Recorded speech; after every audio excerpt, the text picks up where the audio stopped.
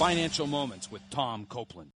Shortly after Fraser accepted Christ, he studied and meditated upon God's Word with respect to finances. Fraser learned and then acknowledged that God owns everything and that he is a steward of the money that God has entrusted to him. Depending on God for his wisdom and direction, Fraser applied biblical principles in managing money.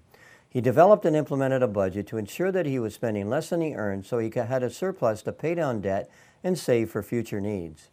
Even though he had accumulated significant debt prior to becoming a Christian, in faith he gave the first 10% of his income to God's work.